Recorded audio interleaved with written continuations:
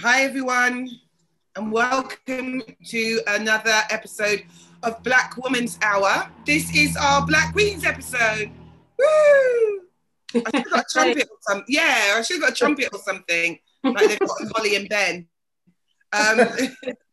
So because it's International Women's Day, we thought what better way to celebrate International Women's Day apart from celebrating our Black Queens. And we have three amazing Black queens in the house today. We have the queen of comedy, Angie Lamar. Yay!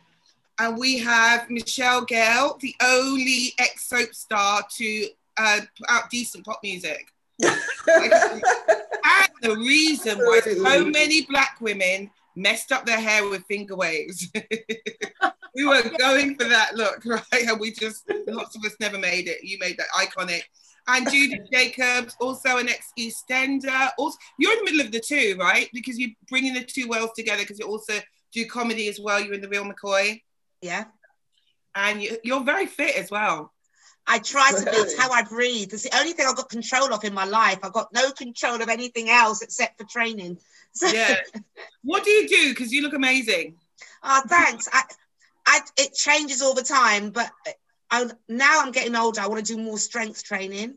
Yeah. But I mix up with some boxing, some kicking, mix up with some martial arts, plus some weight training, and plus just moving because I can't run anymore because my God, arthritis in my right knee. Don't. I can't bear not being able to run. Oh man, but you look amazing anyway. So that's some inspiration. As you can see, I have a lockdown face. I have lockdown hair. It looks good. I like that look. That looks lovely. Angie's girls, I had to wash this hair. I'm like, this hair is... I had to wash this hair, you know. I had to. We were doing an experiment. Like, we wanted to see, because I had these twists in, and I'm just like that. So we were just watching them slowly become like the guy from The Harder They Come. You know, the Rasta friend, like they were just getting out of control. But then I had to go and do some filming on Friday, so I had to take them out and stick this thing on. And I haven't worn straight hair for years, and I don't like it. So, Aisha, my trusty sidekick, how you doing? Good, thank you. Yeah, it's all good here. Looking forward to the interview. It's been all I've been thinking about, basically, for days. She's been very excited, by the way. She has been. She's actually, because you hear Aisha's voice, she has like a 40-a-day voice. And when she found out you guys were all coming on, it like literally went up a couple of octaves. So, so excited. Yay. So International Women's Day. So yeah, celebrating it no better way than with other Black women. Because we are getting, it's hard out there, really, for Black women, isn't it? It's exhausting. Yeah. It's exhausting. Do you think it's got easier for Black women? Now there's Twitter, now there's more of a community, because I do wish there had been some of this sort of when I had started in comedy, or when I was doing earlier, even when I was younger. Do you know what I mean? There's so much, especially when you're a dark-skinned woman, there's so much to affirm you out there now that there wasn't before. Angie, do you see that? Yeah, I think you're right. Definitely there's so much more to choose from, so much more to help you to navigate you through this society. I think back then, before we had social media, we had core friendships, core teams, and family was, I think, a lot stronger. So we could kind of get through it that way. Because, you know, we're having the best of both worlds now. We're pre-social media, and now we're living in a time whereby as soon as something happens, we can jump in and defend, jump in and argue, and we have a voice now. And I think now Black women are using it in such a fantastic way right now. We had literally you back in the day. You were doing the plays, the sisters, you were doing like the panel sort of chat shows, and you were doing so much. And that we kind of, but yeah, like you said, it's more instant. How have you found it, Michelle? I find it draining. Sometimes I just have to kind of, I listen and I observe, and then sometimes I check out because I actually find it exhausting because I'm still navigating the industry, and I know the battles I'm having because I'm writing and developing shows that I actually can't say.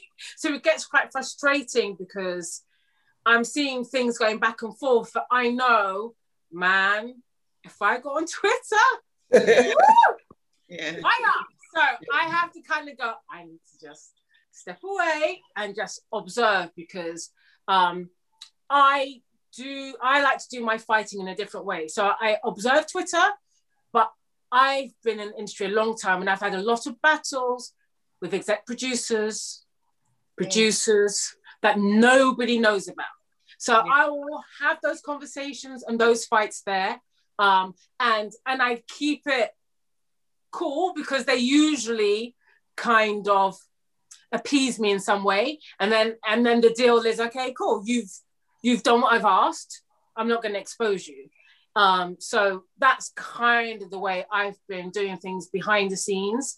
But for me personally, a lot of my work, I like to do the talking, and that's why it's really important for me that the things I'm developing get on the screen, because that on-screen representation from a Black woman who's written it, I think will really, really ground us and ground a lot of the arguments in a way that people understand a bit more why certain people, why Black women think the way we do, and why we're justified to think the way we do. So a lot of my projects try and unpick that through drama. So you kind of got an understanding of where that anger and those feelings come from. And so it's really important for me to get those done. Yeah. Yeah, Judith, because you've done the live chat show, I've been on that as well. You just seem to just do everything. Was that like your conscious decision? How do you find it? Because you were a cast member of The Real McCoy, and people think The Real McCoy, do you think Twitter helped in getting that release because they lost it, but then they found it, and that's because there was a lot of pressure? Do you think social media has been helpful in that type of way? I think social media was definitely prominent, but actually it was the death of George Floyd, I think, that made all the difference. And all of a sudden, from tapes that are lost and burnt, and all kind of thing, actually, it happened to these one set of tapes, miraculously appeared. And I always thank the miracle of Phoenix when things return from the burning ashes, which is what's happened with The Real McCoy. It's come back out from somewhere. Oh, thank God, right? Yeah. I want them to find No Problem now, because No Problem is also having this whole thing. Yeah. And Get Up, Stand Up as well. It's been lost. It's anything but, yeah. No Problem's been lost. Get Up, Stand Up. That was like... We're still waiting. Wow, I loved that. Oh, yours is not burnt yet, is it? Or it's just... I don't know if it's in the fire. It's lost now, but it might reach the fire, and then it'll come back. Fire. You know? No problem is lost. No problem's lost. Is that what you're saying to me? That's what they've said, but we know it's not true, because Malcolm's son was working in wherever we done at LWC, and he said he found them. He said to his dad, "I've seen them. They're there." Yeah. But they could have gone lost since that moment of time, but we know that they were definitely around at some stage when it was lost. When it was officially lost, he'd seen them. So I find it really disheartening. I mean, Michelle, you're talking about the way that you deal with things, and Angie, you've just always got on, and you were like the first person that I saw anyway that was just going, okay, I'll do my own chat show. You were writing all those plays, you were just doing what you wanted. Do you know what I mean? You were just like, I'll do it myself. Because I kind of got that from you. I just do it myself now, I've had enough of it. I mean, how does it feel? I feel like it's, why would you want to hide stuff or say you can't find it or give you the benefit of doubt? Why would you put the effort? It feels like such a kick in the teeth. You know what I mean? Disgusting. It's been bad business. It's appalling. It's appalling. It's appalling.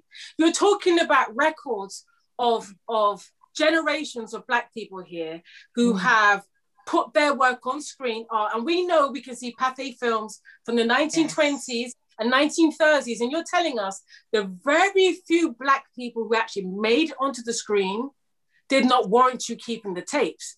That tells you a lot about how you view the Black people of this country, to me. Because it wasn't like you had 100 shows. And the thing is as well, you've got those shows like Comedy Gold, you've got all those old shows that are constantly being repeated. Dad's Army. All it says to history is that we didn't exist.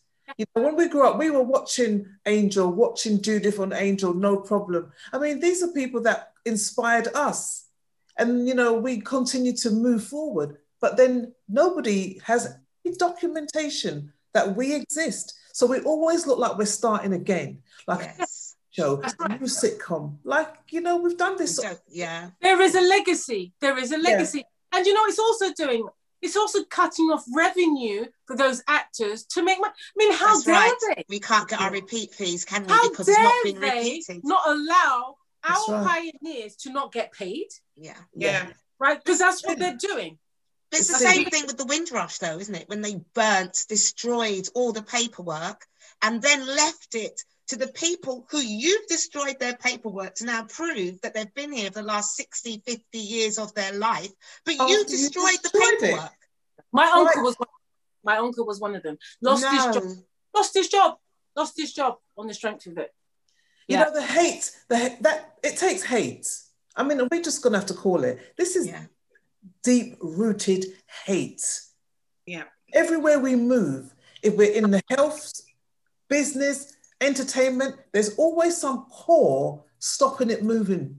And right now, mate, it's changed. This is what's happening. It's changed. We're now not playing the game. You see, I can't sit in those meetings and pretend with them. I can't play the game. I've never been able to play the game. So that's why I've had to create my own work, because I think, you don't want me to do it, so say you. I can't go in that theatre. Watch, I go and hire it then. Yeah.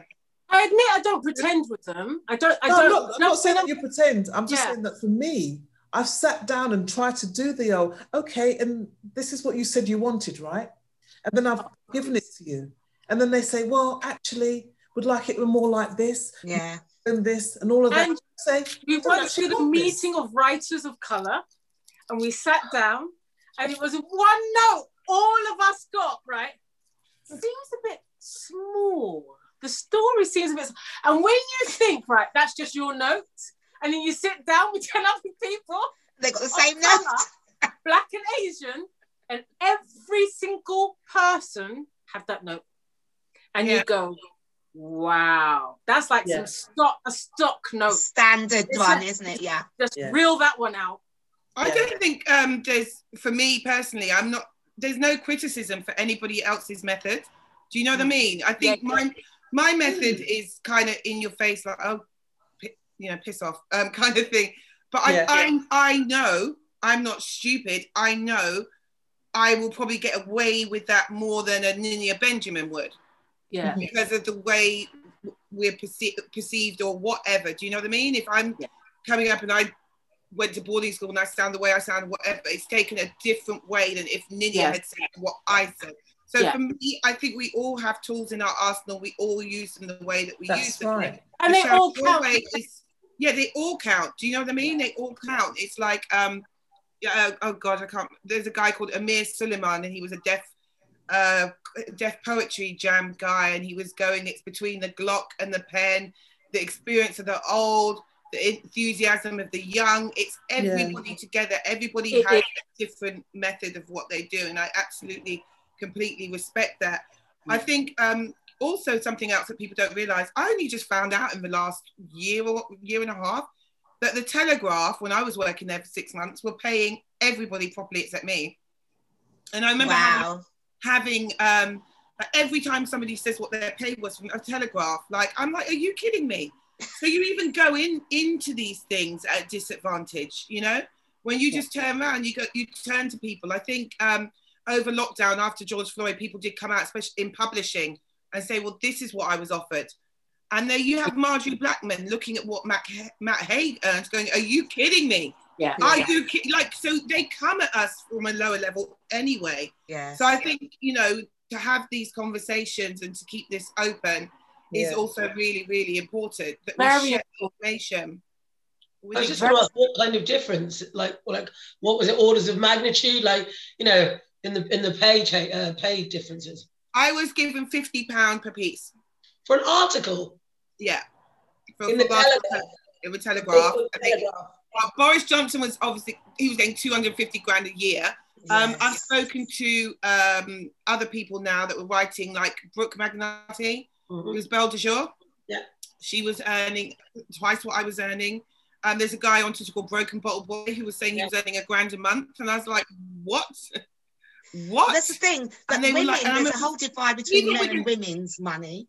And then you've got women, and then you've got black women's money in comparison to white women. So there's a divide of women anyway. Yeah. And then as a black woman, you're getting less than the white woman is being paid. So we're always at the bottom of the thing. And you won't, because money is a thing, everybody doesn't talk about money. But the moment you do, is actually, it keeps them good if we don't talk money, because you're thinking, oh, I'm doing all right, Jack. And actually, by talking it is when you realise, you ain't doing good. But you know what? There's a grateful. Sorry, go on, Michelle. There seems to be an attitude that when you do get into those big jobs, those big corporate, so-called the big corporate crossover jobs, that you should be grateful. Yes, that's right. And we have to be really, really careful that we don't think we're grateful. Yeah. We have to really, really be careful that we don't think, oh, well, I'm really lucky to be working for the Telegraph. I'm really lucky to be on these tenders. So I better not rock the boat, right? Because they project that on us as if you're so lucky we've let you in, sometimes it can be self-fulfilling. And I fight that all the time, that feeling of, oh my God, I'm lucky I'm playing Hermione and Hermione Granger in Harry Potter. Yeah, well, I did earn it. Yes, exactly. I've earned my money. And I've earned the right to have that dressing room. Do you know what I mean? Because sometimes I've had the #1 dressing room where someone has said, would you mind sharing it with blah, blah, because she doesn't like sharing. And I've gone, cool, I'll share. But I know white actresses have gone, absolutely not. I'm not sharing my #1 dressing room because I've earned the right to get my #1 dressing room and I'm not sharing it. Whereas me, I'll go, oh, well, yeah, okay. And I'm learning now that I don't have to be grateful. I don't have to be nice. I don't have to be... I've earned my job. Yeah. It's not something to be grateful for. And I think we've got to really be careful to let them know, don't act as if we should be grateful because we're actually good at what we do. And also the money conversation is something that we need to also be very confident in having that money conversation. I agree. And not having people telling you, this is what we're paying you. That might be what you're paying me. Because I've done many things and they've gone, oh, this is what we're paying. And I say, no, you can't pre-negotiate for me. Yeah. You ask me to do something. You can't tell me what you're paying. I don't go to a shop and say, I'll have all of this. It doesn't work like that. So you tell me, I'll tell you, and then we'll discuss whether or not you can actually afford me. Because if you can't afford me, I've got a list of people that I can recommend. Because you know what? I didn't just come. Yeah. And we always have to keep starting again. Every ladder we go, we climb up and we got to start again. So these people know us. You know, if your researchers don't know who I am, guess what? It's in the title, research. Yeah. Find out who I am. And when I come in, talk to me like, you know, like I've been there. Don't talk to me like, oh, right, I don't know who you are, but, you know, it doesn't really matter, blah, blah, blah. That's a disrespect. Yeah. So you call them up and say, listen, this is the deal. And so you get called a troublemaker. You get called aggressive. You get called all those things. And half angry. Called, I just think, really, I'm tired of it. I'm tired of saying you've got to keep trying. It is. I mean, you have had radio shows, your own TV show and stuff. Like, you just think, would you talk to Ruby Wax like that? Would you talk to Jenny Eclair like that? You know what I mean? It's just like, no, I think that's a really... Because we weren't on television last night. We weren't on television last night, so our credibility goes straight away. Yes, it does. I agree. That's the problem. You know, when we talk about someone like Judith Jacob, who is, in our eyes, you know, she's a legend. Yes, she is. Grew up watching her and thinking, she can do it. She inspires me to do it. So when we see her, we want to see her more, actually, if you don't mind. And so we always have to be new.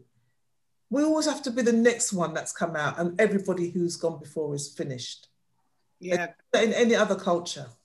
Because Carmen Monroe, I mean, I almost gave up the whole will to act when Carmen Monroe was telling us the story of the Royal Court. They asked her to come in and audition.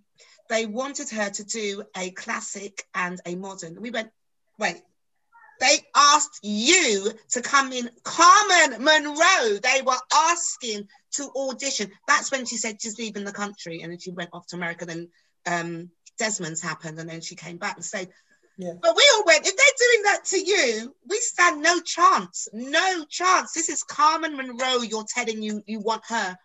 They would never do that to any of the equivalent white actresses. They'd have given her the script and asked her, do you want to do this part? And how much do you cost? I wrote on a sitcom, and I know that to be true because we had a white actress on that sitcom who was a sort of plastic actress who had a body of work, and someone had said, oh, you know, when's she going to audition? And the producer went, you don't ask her to audition. You call her and you offer her the part. And that was, I was like, wow, that's just, yes, you like school, we can hear you singing it. Like, I'm so really right. Thank you, Mian. Do you know what I mean? Stop, babe, stop. So yeah, they don't ask white actresses and white presenters and stuff with certain level and, you know, even you're not even given all the information. I remember last year when the George Floyd thing came, and when they found the real McCoy, when they started taking off Little Britain and all those other kind of apologies came in. Yes, and they asked me to go on the debate program. They wouldn't tell me who I was going to be speaking against. They said they wouldn't tell me till I agreed to do it. And they Why? said, I don't know. I don't know. They said, well, if you agree to do it, then we will tell you who it is.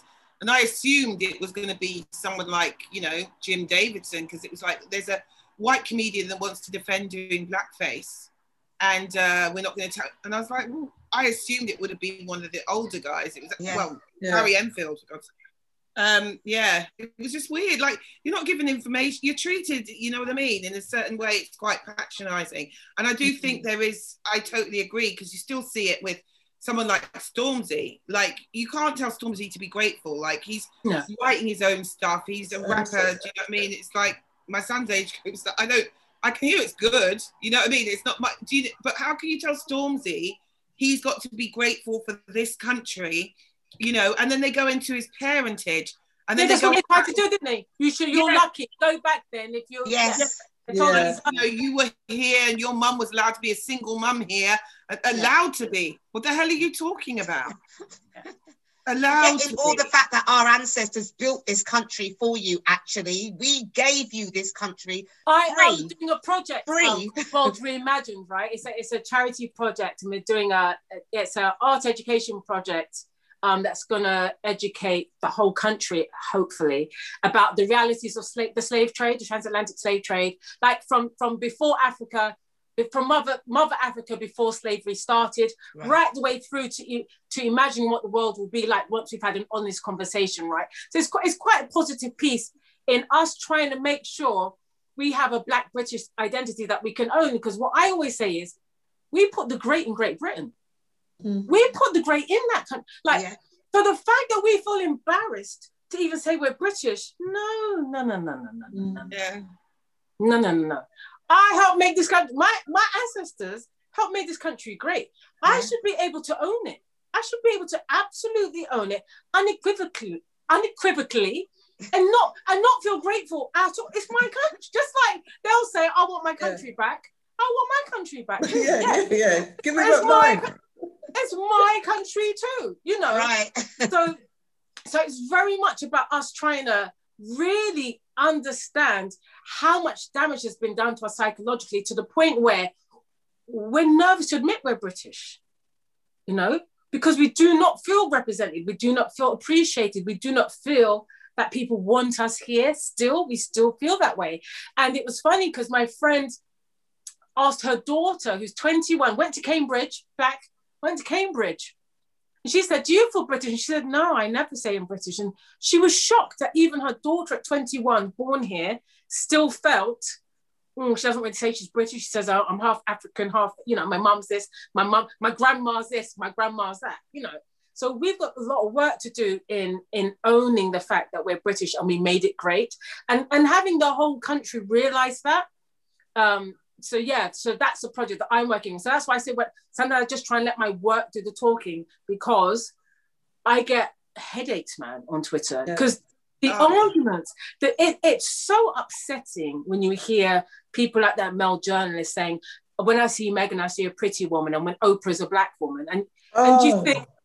Oh, we were gonna get to that actually. Oh, good. Because it's upsetting. Before we get to the literally something I have to close and go to sleep. Like I have to close my laptop and roll over because it's so upsetting.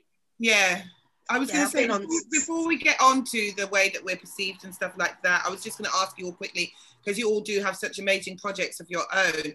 Do you get more satisfaction out of something that you've written and created yourself, or did you get more satisfaction out of being on something like Get Up, Stand Up, or EastEnders, or The Real McCoy, knowing that other little black girls see you? Oh, I think it's, for me, I think it's a mixture of both. I find, you know, when I was doing Get Up, Stand Up with, you know, I watched No Problem growing up. And I remember when I got Get Up, Stand Up, and Chris Tommins and Malcolm Fredericks came in the room, and I was like beside myself, because I just thought, oh my God, they actually don't know what No Problem meant to me. Mm-hmm. So there's that. And because of them, I'm here. Then you've got the other side of it, you know, a guest appearance in The Real McCoy. So many people think I was actually in The Real McCoy. I did 5 minutes, but 5 minutes was life-changing. And then when I write with my pen and write my story, I write the bits that when I go for auditions, I think, we're not like that. We wouldn't actually say that. So I'm gonna go and quickly write it and see what we would say. And then Funny Black Women came. I wanted to write about black men, the brothers came. I wanted to write about young girls. Do you know your daughters came? 40. You never see black women talking about their story as they get older and the trials and tribulations that they've gone through. I wanted to write that. So I've enjoyed all of that. And I think it's important that we get the power of the pen, and then we also, as actors, be allowed to take other people's work and take it to another place. So I think it's a was. And sorry, just to say, the way they're writing right now in diversity and all the things that they're trying to do, they're still missing out the black voice. You know, we're not just trauma. Yes, 100%. Trauma. And yeah.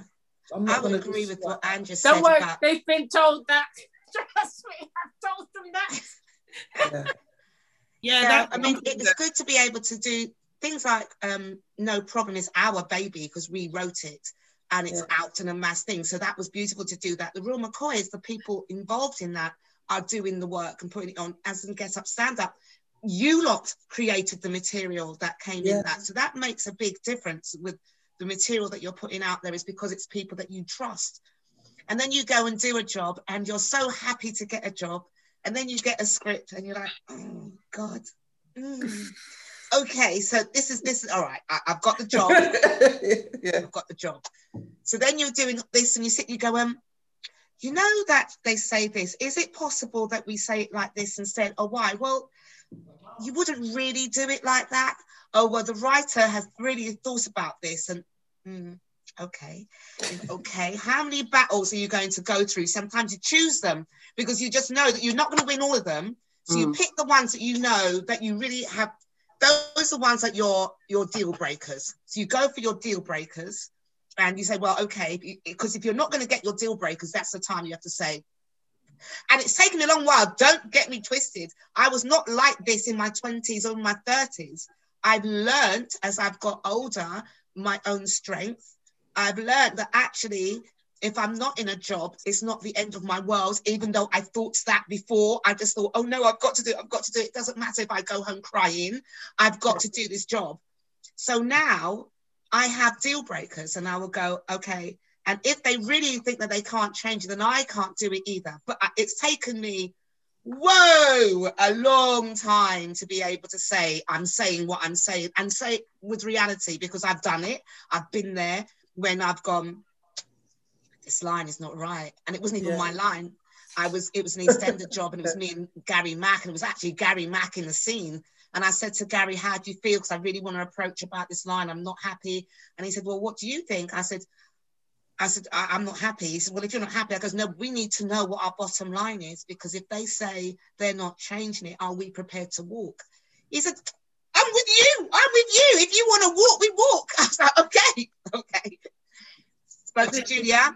And I said, look, this line, I'm really offended. She goes, oh, I didn't realize I was that offended. And we didn't even get to the point of me saying I'll leave. It was just, I didn't realize it was offensive. We'll take it out.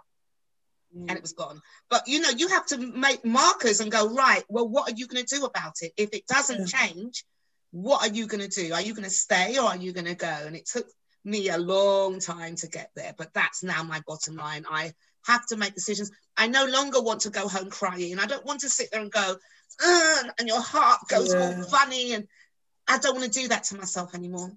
So, wow, it's really. I mean, I was only in it for 5 minutes as well. Like the crouches, we could have done with some of that attitude on that set. Right. They were all young themselves, you know. Yeah, so I wouldn't probably have been there really then. I just remember like the rehearsal I was in and the thing, there was a lot of like whispering going, wow. You know what I mean? And I think that, it's really important to have that. I think we're like, I don't know, have you ever done straight stand-up? Like Angie, when we do stand-up, we have more freedom to do that. To say, it's your own thing that you're saying. Because you build your audience, don't you? You build your audience, and the people pay to come and see you tell your joke the way you've been telling your jokes in the clubs, in the venues. So they are following you to be authentic, and that's the first place where you can't actually lie, because then people go, you're kind of lying, you know. And it's your life, it's your experience, it's your point of view, and it's a very powerful tool. I can't wait to get back out. I'm going to be touring next year. I can't. I'll be there. Do you know, I can't. When I was doing EastEnders, even though I knew it was big, I would be lying if I said I thought I knew, girls are going to be looking up to me. I didn't, honestly, I wasn't aware of that bit. I wasn't aware of the legacy bit. It's only when you leave a show like that and people go, oh my God, you were the only dark-skinned girl, or you were the only this, that you realise, oh my God, I didn't realise the responsibility. But because of the person that I was, I just knew there's certain things I can't do on TV and go back to Halston I can't be safe. Do you know what I mean? So, like, I know they wanted us to wash dishes once and soap it and put it in the thing, and I said, I'm not doing that. I'm not doing it. I can't do and that. They said, no, you've got to. We've only got this amount of time. I said, I'm not doing any dishes without rinsing the dishes. I cannot go back to Halston doing that. No, there's no way I could go back to Halston. I had to think of my immediate safety. I'm not doing that. That's a meeting, that's go, meeting about this, meeting about that. Then the other family said, yeah, she's right, we're not doing it. We're not doing it, so find a way. They said they have to make me run the tap and rinse them up. I said, you can film now. A couple of seconds, that's all. A couple of seconds. Yeah, exactly. We can film now. Because I'm not doing, you're just like, I can't do that. And then the other thing that I say they did is So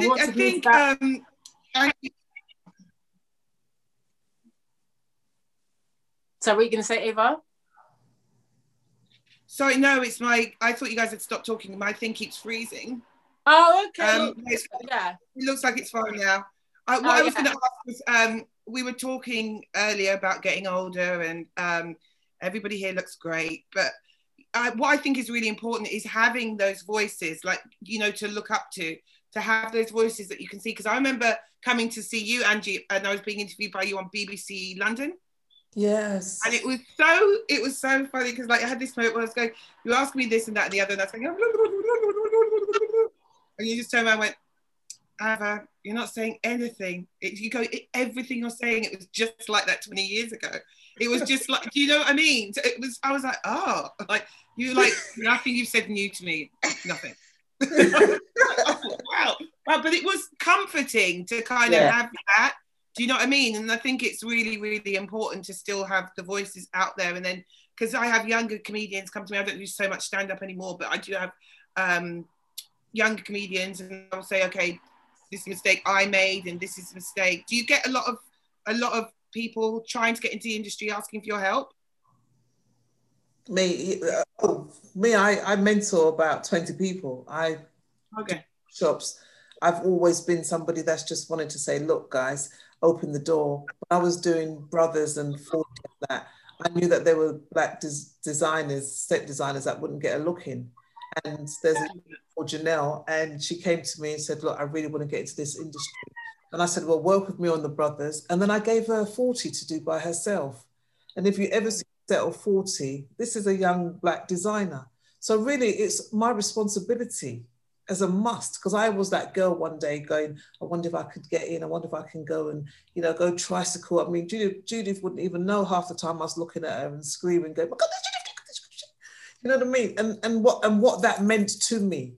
So I must deliberately go out there and find and make sure I let them know that, come to my production company, you could be a runner, come and watch how it's done. No big deal, because it's not going to change unless we change, because there's a group of people who are not changing. And they're going to keep that narrative and that whole behavior going as long as they can. Interesting with this whole thing with them, because there's lots of groups now with women actors all together and stuff. And they were talking about horrid Henry. Is it horrid Henry? All right, so we've got some actresses on that and things. And we're talking, this is recent, still not had any black makeup ladies doing hair. Oh, horrible histories. Horrible histories, not had doing your hair. And another show that was also very recent, not had anybody there to do their hair and giving them makeup. In this day and age, I mean, I remember when I started, you were like, okay, yeah, that is all right, I won't wear any. But not today, to not have the right makeup. That is just, no. I had the first one last year. I was doing this advert for Tenor Ladies. Very nice, lovely. And one of my Senegalese twists fell out. And they had this woman, and she was like, oh my God, what's this woman done? Because I did it the day before, she did it in a rush, she didn't do it properly. And this woman put about 3 back in. And I was like, never, ever have I ever seen this. She was like, do you know how much work I get because of this? Like, wow. So I'm like practically the only person who could do black hair. And they just happened to have her on that set. But yeah, you come out of it looking great. Like when you come out of the makeup room, you come out looking great, or you got to bring your own foundation.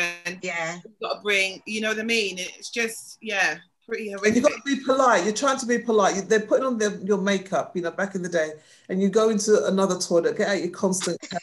Everybody can remember Constant Carol. And you're sitting there like, oh, you know what I mean? And then when they see you, they go, oh, it looks really good. And you're like, yeah.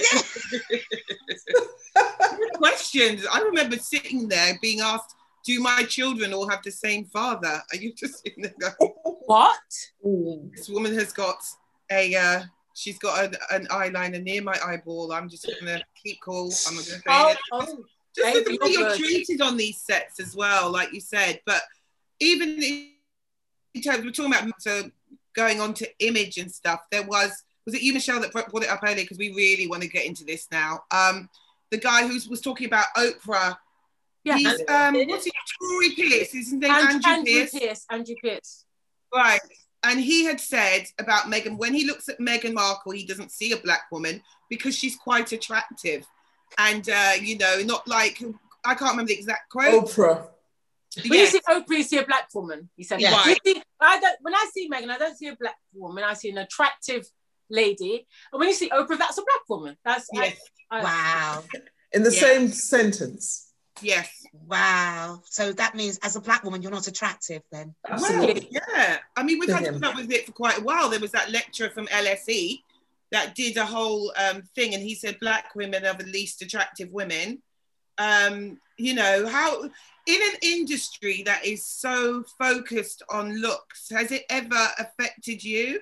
And you've thought to yourself, have you ever gone home and sort of shrunk in yourself and thought, oh, you know, I feel ugly, I feel, you know, where the pinnacle of the industry is the blonde hair, blue-eyed woman. Has it ever taken a knock on your personal confidence? Well, I just learned very, very quickly, because I was on the same time as Daniela Westbrook, who was blonde, yes. Beautiful, all the things, good looking, the desirable, right? So we would go out and Daniela would get all the photographs and I'd have to like step away while the paps went, Daniela, turn every angle, and then I'd rejoin her and then we'd enter a club. Do you know what I mean? So I learned very quickly that that's not going to be my gig, right?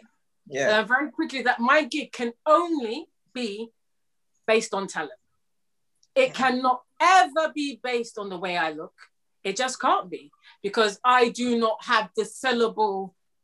I don't have blonde blonde hair and blue eyes, and I either shrink or I go, okay, well, what's my angle going to be? And my angle was going to be, I'm going to work hard, and I'm going to write, and I'm going to be in control, and I'm going to be as much in control of my career as I can possibly be. So when I left EastEnders, one of the actors went, are you sure you want to leave? Like, they wanted me to stay, they'd offered me another contract, and I was like, I absolutely want to leave, because I knew then, even though I was young, the importance of people knowing me as Michelle Gayle as opposed to Hattie. And I knew if I could let people know me as Michelle Gayle, I'll have a chance. And I knew that because of what I could see around me, because the way I could see how the white actresses were treated. People knew who Michelle Collins' name. People knew Danny Westbrook's name. I knew I have to let people know my name, and that way is through my talent of singing. So singing, I come out of my name, people know my name, and I can build from there. And that's why I left EastEnders. And you know, just to support what Michelle's saying is that, you know, that whole mindset of you're walking through a red carpet and the lights are flashing before you, and you know that when you start walking through, they're not really going to flash. And so I've done it many a time and walk through, and they take pictures just to probably make me feel good. You know what I mean? And you kind of go, how come I've never seen those pictures printed anywhere? You know, I see them in Closer, I don't see them in Now magazine anywhere. But anyway, but you have to find yourself a sense of strength, a sense of worth that says, I don't have to need that. If I need that, I'm going to be in trouble. Yeah. I have to find that I got to work this thing by myself. And you've got to work within yourself to say, okay, I'm going to build this. I am going to build it. There's 5 people coming to see me. There's 100 people coming to see me. Oh my God, I'm in a 1,000-seater. I'm understanding this money. So no one knows about you, but you sold out last night. No one knows about you, but you've just done a complete tour, or you've just box office over £250,000 in theatre. I'm not saying that I've done that, tax people. But the point is, you're starting to work out how you make your money. And that's done without no profile. But it says to you, hi, we're gonna, you know, I've never seen anything that you've done. What have you been up to lately? And you want to go, what have I been up to lately? Nothing.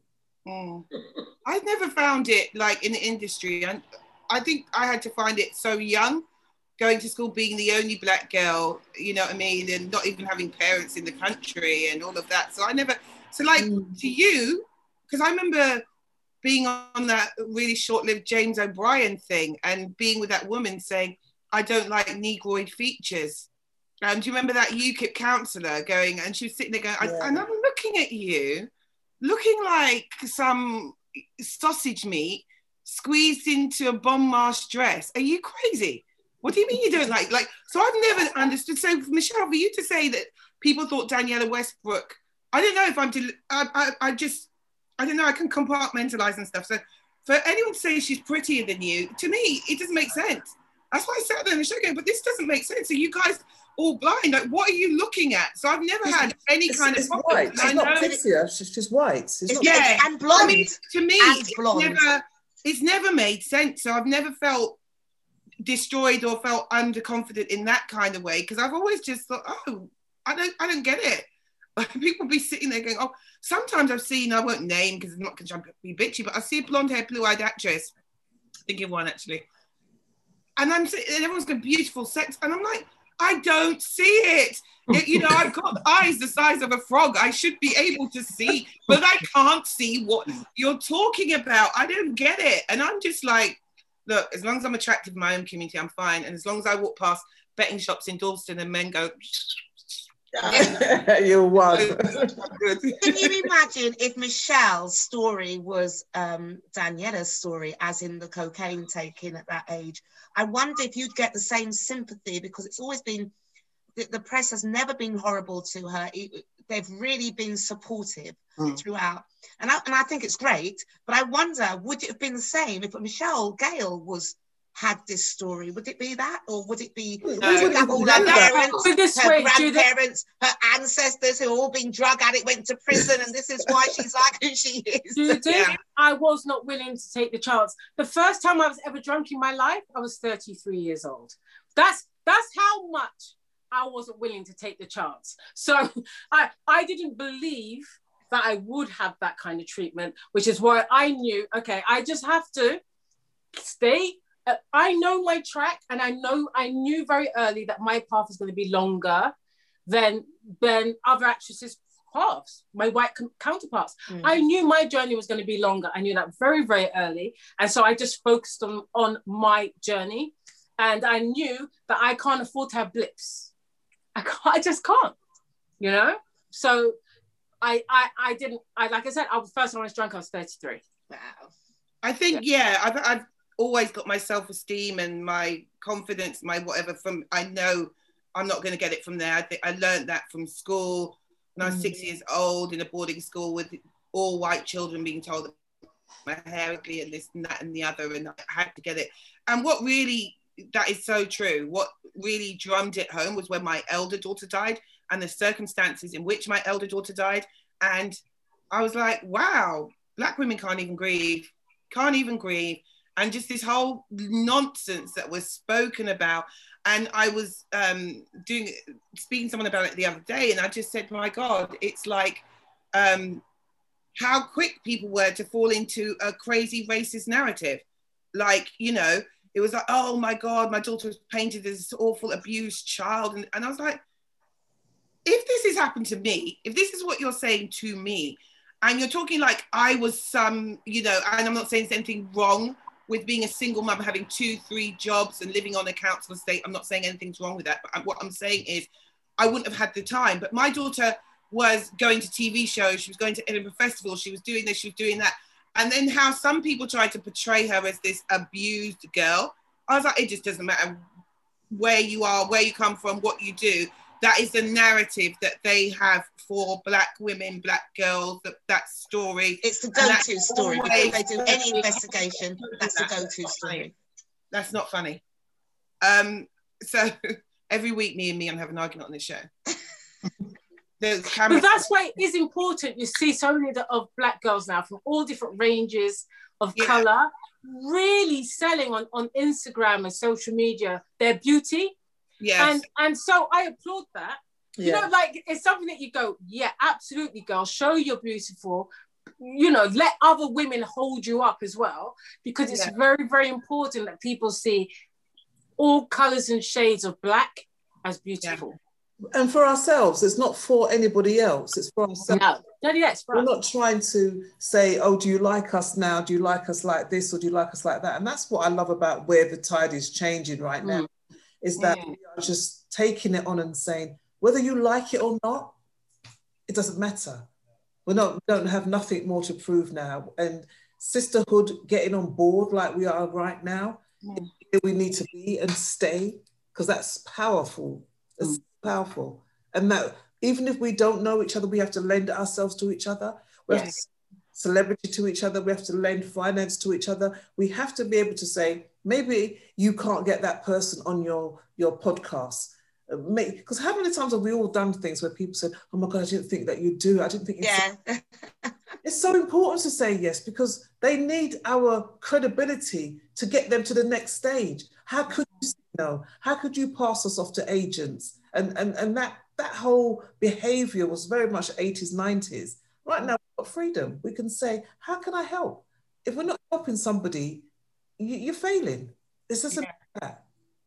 I think, like, going back to the... Sorry, Aisha, did you want to say something? I just wanted to ask, just in terms of what you guys were saying about confidence and in how you looked and also how you're treated by the media, if you think it would be any different in America, because we know so many Black actors and actresses from the UK and talent from the UK has gone over to the States because we're treated better there, which is ironic because they have a very different but terrible race situation, but just in terms of actually in the business.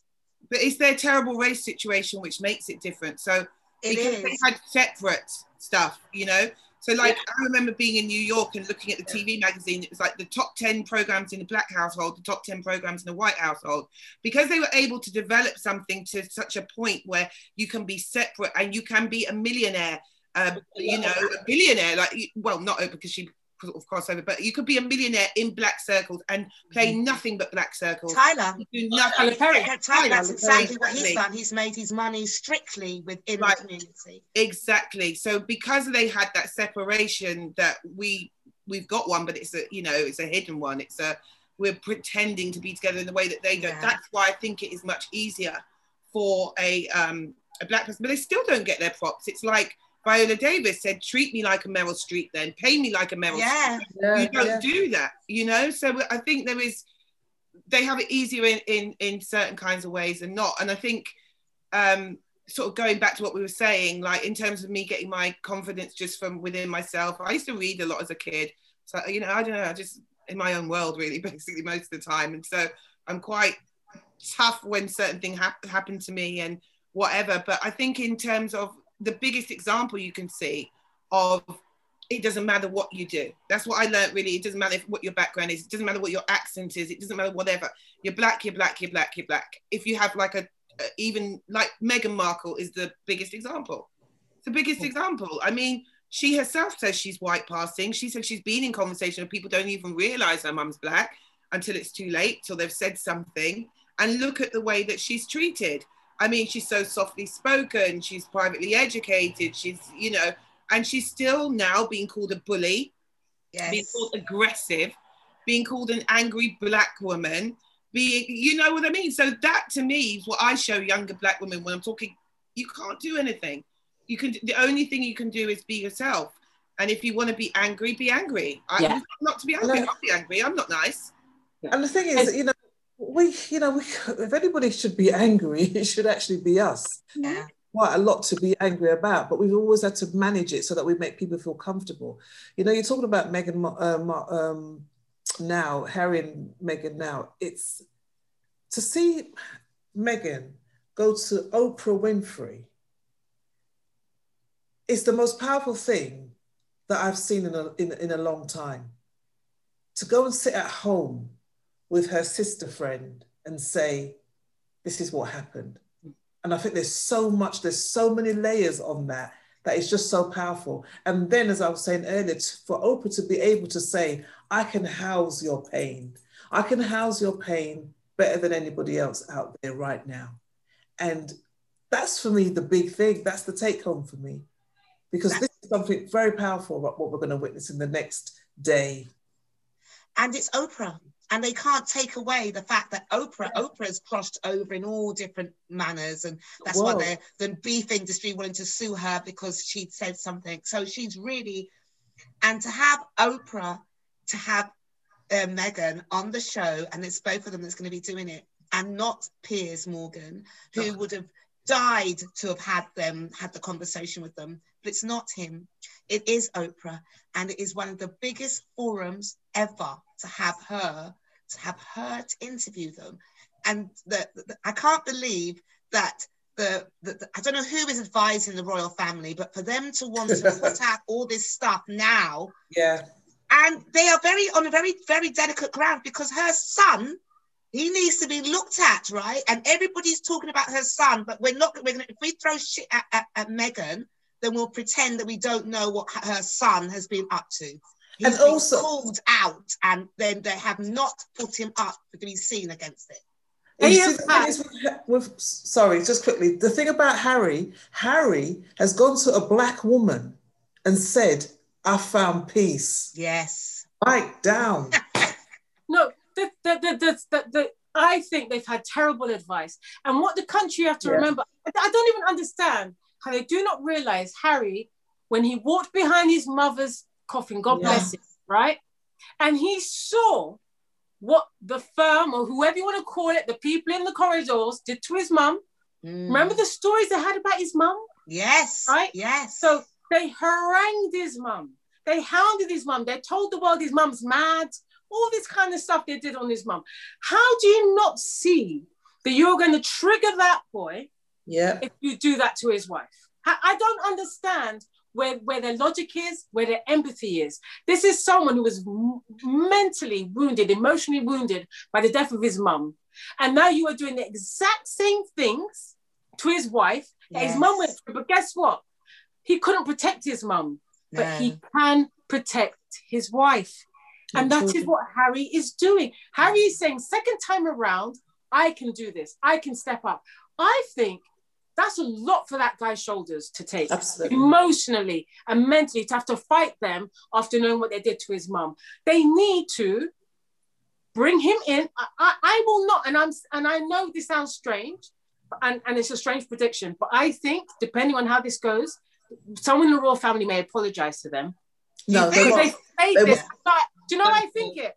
They won't. Because they played this so badly. The advice has been so bad. It's been very bad. That what you're looking at is actually people going, why should it pass to Charles? Why should it pass to William? Just end it with Queen Elizabeth now. People are actually talking like that, right? I hear them.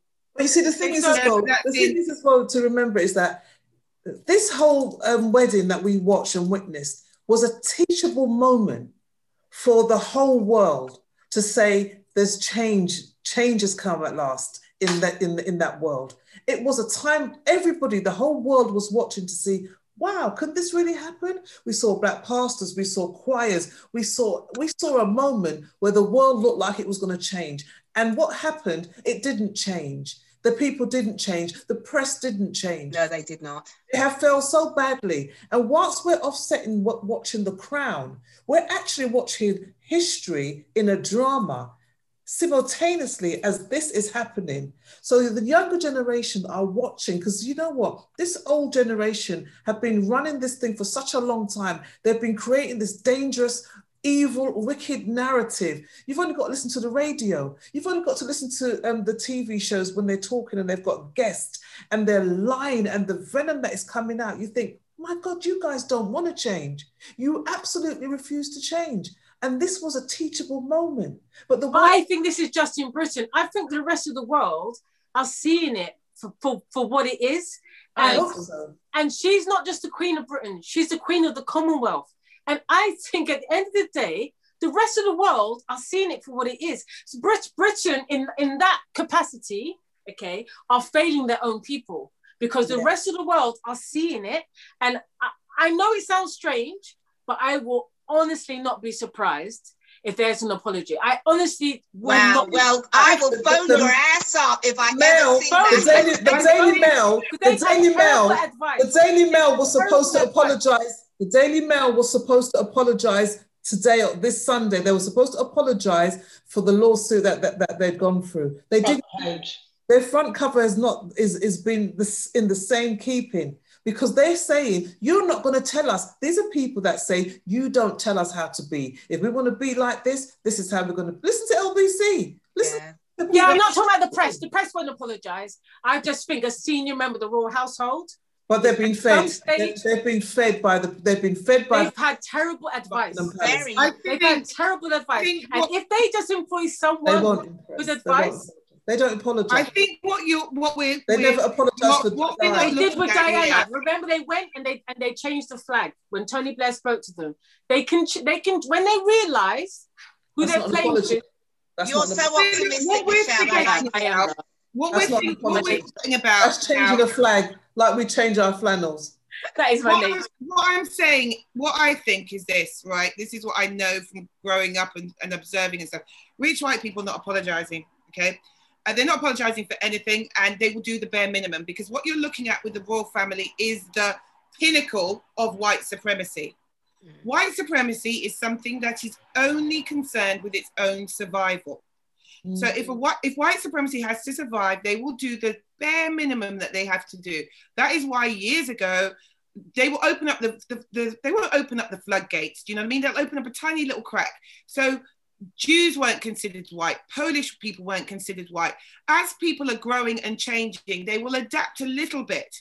They will let a couple of those people in. They will go, okay, you can be considered white for this. But they will always remind those people within, this is the place that you have. And you can't get more white supremacists than the royal family. So they had thought by adjusting and having Meghan in there, like the least black mixed race woman you could find, that they were doing something. And then it goes back to that whole be grateful thing, or how dare she not be grateful? That's right. Yeah, How that's dare exactly you? what they did. They're not apologising. If anything came, it's not genuine. They don't care. It will be to adapt and survive. That is what they've done for years and years and years. But they've done this thing where they've done this. They pretended to have these the royal reviewers watch. Which was mad. They pretended to watch the interview with Oprah and Meghan. Oh, It hasn't been out yet, and it's brilliant because it just shows the hypocrisy. Yeah. They go, so you haven't seen it. They go, yeah, but we know it'll be about. That's fine. Yeah. Yes, and they started to criticize her for something they haven't even seen. Yes, exactly. Don't How underestimate dangerous. the trick that are played. Don't be looking at how dangerous. They're protecting the royal family. Don't underestimate how badly people. They think they're protecting the royal family by attacking Meghan and Harry. Yes. But Harry's the wild card. This is what people don't realize. He's always been. Yeah. Harry is holding fire. That's why them guys have got to really think about what they're doing. Because if Harry steps to the plate and starts talking, that's when they're finished. So I would say to them now, get some new advisors. Get some new advisors on board.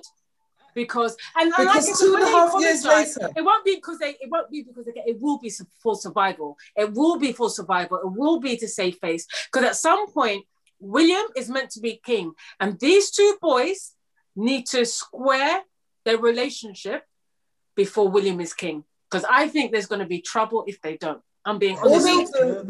They'll go silent. They'll go silent. I don't think they'll. I don't see how they'll apologize. All they know is that Harry has got inside information. Why do they think Meghan wanted to leave? Not because of her. She could have never said to Harry, go. Harry would have had to say to her, I'm leaving and I'm with me. And she would have said, you know what? I'm supporting you. Because they're making it sound like she said to him, give all of that up and come. Yes. Trying to get out for a long time. She plotted it according to the press. She manipulated the whole marriage. Oh, yeah. She knew he was going to find her somewhere in America. I love her. It's interesting, isn't it? It's because even if they do find a black woman or a black woman's perceived as attractive, then you're beguiling, then you're bewitching, then you know what I mean? They might as well just, instead of vaginas, we have voodoo boxes or something like, they can never ever accept that. It's just like, oh, well, maybe he just likes that woman. She had to trick him. She had to manipulate. She had to be sly. That's what we do, isn't it? We're charming in a way. This man can't help himself. He's a grown man though. You know what I mean? He's had however many women before, but it was this one that poisoned him. There is no possible I think it's for a man to be attracted to a black woman unless she has done any of these things. It can't just be that a black woman is attractive, her personality is beautiful to him, the way she looks is beautiful to him. Completely impossible. It is not even up for discussion that's actually something that's possible. Also, well, they keep saying that, he won't be able to come back, And this is really, who wants to live with their family? Put your hands up now if you want to live with your family. I go to the Caribbean and stay in hotels. But nobody wants to do that. It is not healthy. It is not normal. And for him to be able to get up and go to another country, that's normal. That's acceptable. But they feel so rejected because Kate doesn't do it. Be honest, Kate and William do not do it. They're very boring. Every time I see Kate, I think, I feel nothing, but I don't hate you. I just feel nothing. And Meghan just comes in and says, just by sitting still, I disturb you. Do we know how much power we've got? Do we relate to that? Say that, Angie. I was going to go back to what you said earlier, where you said Harry's with Meghan and he found peace. And that's what I find when I'm around black women friends, sister friends. Yeah. I feel peace. I feel like, do you know what I mean? You feel understood. Exhale, right? You feel, exactly what it is. And you feel understood. You don't have to explain something. I always say, you walk into a room and there's a sister there and you got this. Yeah. And you literally say, you're saying, is everything cool here? Are you a black woman that I can relate to? Do you see me as a sister? Because just by a look, and then come the lunchtime, we're going to hand back a little bit and we're going to be going together. Yes. I always say, like, the gay community have gaydar and we have noir. Yeah, We can look at yes. each other and we can have an entire conversation. I remember being in the Royal Vauxhall Tavern with David Alexander, Black Canadian comedian. We had a conversation by looking at each other. We knew what was happening. We knew what was going down with this certain situation. And we didn't have to say a damn word. We just Absolutely. looked at it. And I think, yeah. In Budapest, But when you get I out was of just place, in you find Budapest the other day. girl. I was in Budapest the other day, and I was like craving to see a black person. And then this woman was with her fella who was a white guy, but she came in, had her mask on, but it was really one of these. Without mask, it really was. Yeah. And she laughed and I laughed. We weren't near each other. She was laughing over there. I was laughing over here. And I thought, oh my God, we've just done that thing where we've gone, yeah, hey. Yeah. And the protection that every time I see like a black woman in the situation or something's not happening, I tend to walk very slow and give her like, you're good? Everything here? Because, you know, can I help you?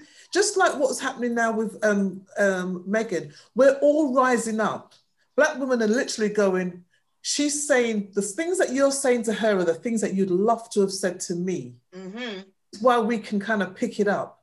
And this is why we feel defensive, because we realize this is what you believe. You hear the phone-ins, you hear the talk shows, and you hear the snide remarks. How many times have you sat around with women and gone, I know what you lot are trying to say, but you don't want to say it. And so we have such empathy for her, where we're listening, looking at her going, go and get your health. She's a pregnant woman. She lost a child. This mother walked behind the coffin. Jesus, what more do you lot? Exactly. Yeah. It's all the, I remember Anne Widdecombe, I was on that Big Brother, Big Mouth or whatever, Big Brother bit on the side. Oh, yeah. Anne Widdecombe was talking about Meghan, just scares me, I'm terrified. I was like, oh, is that a dog whistle? Is that a dog whistle? We know exactly what Anne Widdecombe can eat her. Exactly. An interesting point that was made though, oh gosh, we're running out of time. An interesting point that was made was, it's mainly black women who are saying stuff for Meghan. Like mixed race women, I'm not seeing any prominent mixed race women saying much. I'm not prominent, but I've been saying plenty. I've had her back since I checked her hairline on Suits and recognised that she was part black. But yeah, I think I've definitely vocally backed her, but also because exactly what Angie said, all those things that I just can't put my finger on. I've never liked her. All those things that you said about, it doesn't matter. My proximity to whiteness, they still say those things about me. So I don't know where's Akala, where's Miss Dynamite, where are you lot? You know, the thing is, like a lot of things, there are a lot of us that speak very heavily about television and diversity and whatever. And there'll be a group of people who will be letting us speak out in the front, and then they'll go and do the meetings. We'll be out here championing, knowing that we're going to probably get the door shut behind us, and there'll be somebody going in because that person who we've been targeting feels like I better do something, and then somebody else slips through the door, doesn't bring up anything that you've been fighting for. This is where the line has to be drawn now. It's like, are you with us or are you against us? And it sounds really like, because you can't do the I don't want to get involved, because when it comes to you, and they do come for you, and then they come for me. Yes. You want to know that there are going to be a group of women around you that go, just by this, listen, the other day Nadine was getting harassed by some MP. We all just went on media and went, not this one. Absolutely. Leave this one alone. Don't come for her. And then I would say to you now though, Ange, the people that are speaking up are the people being called into the room. If I'm honest with you. Now. No. Don't even let me start on that one. Really? There's a lot of people. From what I know, the people that are speaking up are the ones that are getting called into the room. They're speaking up and they're saying a few things. But they're speaking up, and you and I know what speaking up means. I'm not talking intelligent conversation or telling me about, 25,000, whatever percentage and blah, blah, blah. So statistically, this means that. I'm not talking that kind of speak up. I'm talking about you get into a position and you shut up because secretly you're doing it for yourself. Right. Let's be straight up honest. Yeah, we could be out here ranting and we could be out here whatever, but nobody wants to bring nobody to the table anymore. because they've already set their table up and it's not for you to come to. So we've got lots of layers. We've got lots of stuff. Okay, I don't know if that's, I'm not sure if that's, it's just because I speak to people. You're not sure if it's happening or you don't? No, it's just because I know a lot of the people that speak up are getting called into writers' rooms, as far as I know. A lot of the people that are very, very, very vocal are getting called. You mean in the last year? Because I mean, last year with the George Floyd thing, I was ostracized for a long, long time. Were you? God, Jesus, for the stuff that I say. And but last year, like with like I said, the Today program, then came articles, then came me talking about racism in comedy and things that I've been speaking about for a long, long time. I was starting to get called because I think last year there was a full-on panic. Yeah. Maybe that's maybe I'm thinking about the last year, because as far as I know, because I speak to those people that speak up, like they're getting called, because I phone them because I know people have asked me to find people, and I only call the people that really speak up, because I just feel like you really speak up. I feel like you should be heard in a book or heard as widely as possible. So I would say that, in the last year. I think the last year has been a great year for a lot of people to move forward and look like we're having this conversation. The testing will be this year and next year to see if those things have longevity. I agree. Absolutely, because that's the thing. Because we always, because the 80s, why the 80s were so good is because it came after the riots. And then they wanted to feed us with stuff, give us programs, henceforth no problem, and all the other stuff that started to come out. I hadn't even thought of that, Judith. I hadn't even thought of that. That's why. Yes, that's what happened. And now it's happening again. Now they want to do all these black works because, you know, George Floyd's happening. We're right on. We're going to show you we're on it. So they've accepted all this work, which I don't know whose it is, because it's not mine, we put forward. But anyway, it's nothing else. And so there's, again, we're flavored because there's been a lot of noise is made, but it's after the quiet. I want to see in 2-3 years time, we still take our foot off the gas. We can't have to keep pressing ahead. Yeah, that's where Angie's right. There's no time for silence. Yeah, there's no, even if you're in the room, there's no time for silence. There's no time to shut up. We have to keep pressing ahead and forging ahead. This cannot just be a moment. This is a movement. That's exactly right. It has to sustain. We're very lucky in this time as well, because we've got, in this time, we've got all this social media. So people are able to do stuff that they probably would never been able to do, but we can use social media. And so people are driving their work through doing YouTube stuff and doing other things that then they get noticed. And I know that you are the queen of that, Angie. You have used social media to your advantage and people are coming to you. So that's what we've got also, which we didn't have before. Sorry. I agree with that. But we're having a new enemy now that is just like the people who thought they were right on before. Like there's an ex-head of BBC Diversity who spends a lot of time attacking me. What? Because she was like, I think she believes that with us being allowed to speak for ourselves now, it's like Malcolm X always said, and Martin Luther King, they always said, it's the liberals. Those are the ones you kind of have to watch. And I think yesterday she was slandering me, saying, Ava Vidal's got no credibility. She defends Priti Patel. Ava Vidal promotes Islamophobia and stuff. I'm like, oh, sit the fuck down. You know what I mean? Is this a black lady? No. That's the problem. The white was our voice before, you see. Yes. Any problem I've ever had in the industry has been a white middle class woman. I'm being straight. Yeah. And that is the only problems I've ever had in this industry has been with that particular type. And so that, I'm afraid, does not surprise me. There's a certain, when they talk about fragility, there's a certain, I couldn't put a term to it. And then when someone came up with the term, I was like, that's what it is. Yeah. Right? Yeah. There's a certain fragility that, like someone said, you can just sit in the room and you feel it. And you know you're not going to get the job. And you know how uncomfortable you've made that person feel just by turning up. Right? Listen, the thing to do is, as black women, is learn to cry. We've got to learn to cry. We've got to learn to just feel emotional and cry.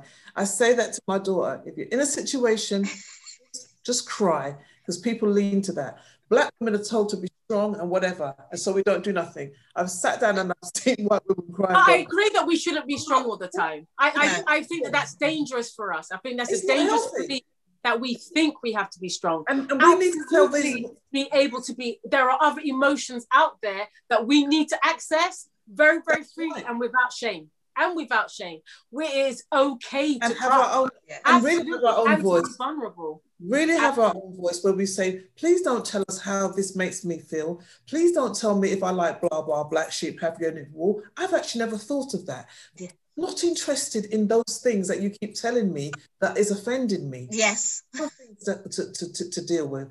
And we keep getting distracted because other people come into our community and distract us by telling us, you must feel this or you feel that then. And then they go off and change their mind. I'm still left here as a black woman. I'm still black. I'm still a black woman. Yeah. I'm going to change that. Yeah. 100%. So we've really run out of time. When we first started it, we were like going into way crazy territory. We're trying to pull this to a white person's hour. This is the only white thing we're doing. You should have put a 2-day show. Put ish on that hour at the end of that. Hour-ish. Do you guys have any final things you want to say? We're all going to try and watch Megan tonight, right? If not, we are all going to watch Megan tonight. But I just want to say thank you, ladies. It's so nice to have a chat. Yes. And just, Oh, Michelle, there was a question. Hold on. Yeah, carry on, ladies. There was a question for you. All right. No, well, I echo that, Michelle. It's been great to see you, and I miss you on a Sunday. I have to say, I have to put it out there. I miss you on the Sunday. Lovely to see you, Aisha. And well done, Ava, for getting us together. Thank you. That's really fantastic. I feel like I've gone out. I know I put some lipstick on. I washed my hair, my lockdown hair. Jesus. Boy, man. I've got to wash my hair. It's gone past that time now. I think I'm going to hang my hair up in a minute. Aisha, where's the question we have for Michelle? Where did it come from? It was on Twitter. Did you send it to me? Let me have a look. I think it was just, about Twitter. We had this whole war happening on Twitter about we've got slave mentality. We don't. You lot are always blaming people. And I stopped talking to this person. This woman was carrying on. I said to her, stop giving him so much oxygen. And she said, no, he's got things he needs to learn. And you know what? This has been going on for a week. She's still there battling with this man who does everything is all negative. He's so negative. I don't know why you even want to carry on talking to this man. But we are to look at Israel. They've all come together. Every other country except for African people, all they want to do is have children and don't have their parents around. I mean, a black guy. No, I don't know who he is. He's just nasty. Everything that comes out of his mouth is nasty. And she's there really educating him. I'm like, what? You got time, girl? I haven't got time for that. After a bit, you can't cut that off. I'm not a teacher. Put money in the PayPal and I'll answer you. Otherwise, forget it. You pay me to teach you. Yeah, exactly. I'm sorry. I haven't. I used to do it for a while, and then you just realised no point. Yeah, I came out of it, and only reason because my name is still tagged because I was the original person that it started with, and this girl came in to back me. Then she's just carried it on. I'm like, you know what I found? Oh my God. There's the 3 dots on the side. You can press them. Underneath it says mute this conversation. That's beautiful now. The mute button is beautiful. Yes. Is that your thing, Reach? The mute button. I wish you could have one in life. Delete. A question for Michelle. What was your process for writing what is now many's favourite episode of A Discovery of Witches? Right. Yes. Yeah. Episode 9 of A Discovery of Witches, which is on now, Sky. And it was very, very tough. It's a trilogy, the book's trilogy, and it's really popular. And she really knows her books, Deborah Harkness. And then you've got Jane Trange at the top of the tree of the production company, and then all the people in between who are trying to deliver that book in the most visceral way possible. And that's probably the hardest writing job I've ever had, I must say. It's really, really hard. But when you see it on screen, it makes it all worth it because the team are amazing. But you write draft after draft after draft on program because they are very, very, very specific on what they need on screen. And so you just, once you're in, and you're a few drafts before you're out of there, put it that way. Okay. Yeah, but it was it's just a great process to see and to be a part of, to be honest, because you're seeing people at the top of their game doing whatever it takes to make sure they deliver a good show.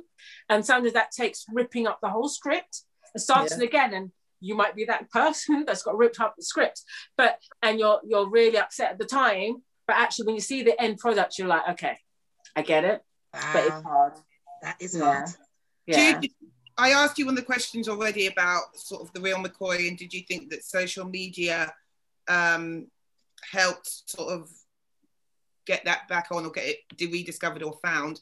But what I know that you were doing that live chat show, and that was really good. Like, where would you like to go career-wise now? Because you've, like I said, you've done it all. Not enough. I haven't done it all. I'm waiting for the action film where I am the badass. And I don't necessarily have to be liked. I don't necessarily want to be one you like. I get the job done and I can fight my own battles. That's the one I'm waiting. Mish, write it. We should write it. I can see now the Black Terminator man. Yeah. You're gonna be Linda Hamilton part. You're gonna be Sarah Connor. Trust me. Yeah. Already.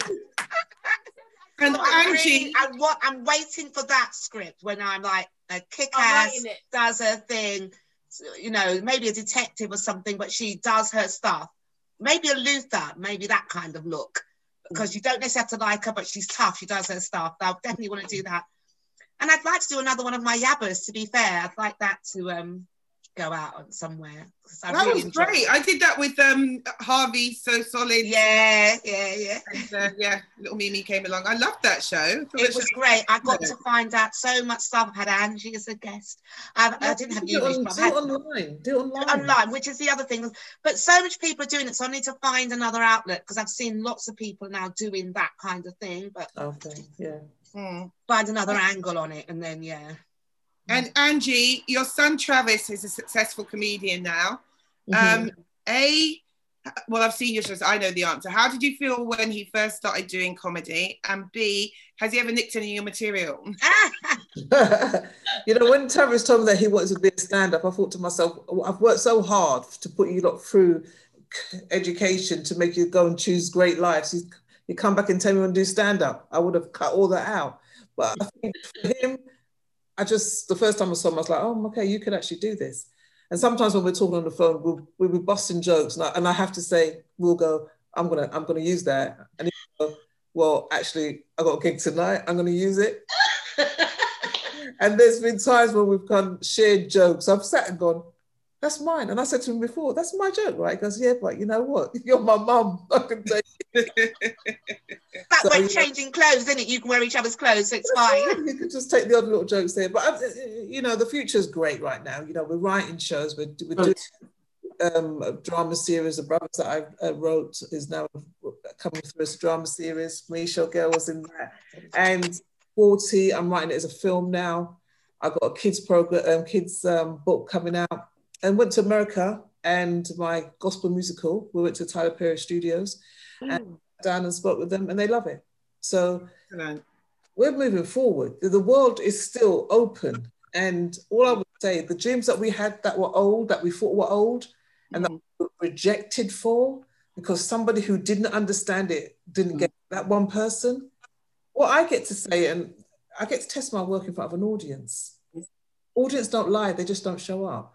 And my audience have always said, yeah, we'll come again. So those are the people that I trust. And let's keep blowing up the work that we've got. And Angie's the answer. Like, I remember my agent saying to me, I've got a script from Angie's and Mark. Yes! I just said yes! Oh, man. Then I read it. I was like, thank God it's good, because I just said. Angie's so talented. She's so hardworking. She's prolific. She must not stop. She cannot stop, because we know, Angie, you know you're loved. We know, and it will just amplify and amplify and amplify, because there's only one way it can go when you have your talent. So like everyone, like I always knew, and like the journey's you just got a longer journey. You just got a longer journey, but there's only one result. Yeah. Only one result, Angie. There's only one result. And that's the thing. When people say, you know, how long you've been doing it, this is what I do. Yeah. This is who I am. And the only time it stops is when God says it's time to come home. I go, I've got one more line. Okay, cool. I think what's really important as well is if there are any young Black girls watching this, young Black women, is to just see that there's room for everybody. You know, because I think for very many years there was like, you have to be this type of Black woman or that type of Black woman or whatever. And now what I really like when I look at and I turn on TV or I go and I see a stand-up show, I'm lying, I don't go and see stand-up shows, but you know, when I see the flyers, but I do know there's like you do see so many different types of Black women. Yeah. And I do think if you are sitting out there, you're thinking, oh, I don't know if I fit in or whatever. That's the whole point of this business. You're not really meant to. So really go out there and empower, you know, I hope you feel empowered by watching this. I want to thank our guests today. Thank you, Angie Lamar. Like, oh my God, you know what I feel about you. I've met you so many times. I know. Probably annoyed you. She does know. She is. I know. Michelle, I love you to pieces. And thank you. Love you as well. Thank you so much for coming on and doing this. I really do appreciate it. I would love to go on for another hour, but no. All right. Bye, everyone. Bye. Bye. Do we get a shot? Do you get a picture shot that we can get so we can promote? Yeah, because we're not going now, are we? We're only saying goodbye for the show's sake. We'll say goodbye to the show. But yeah, I haven't stopped recording, but yeah. All right, we can do a picture shot. I'm going to stop recording now. Bye, everyone.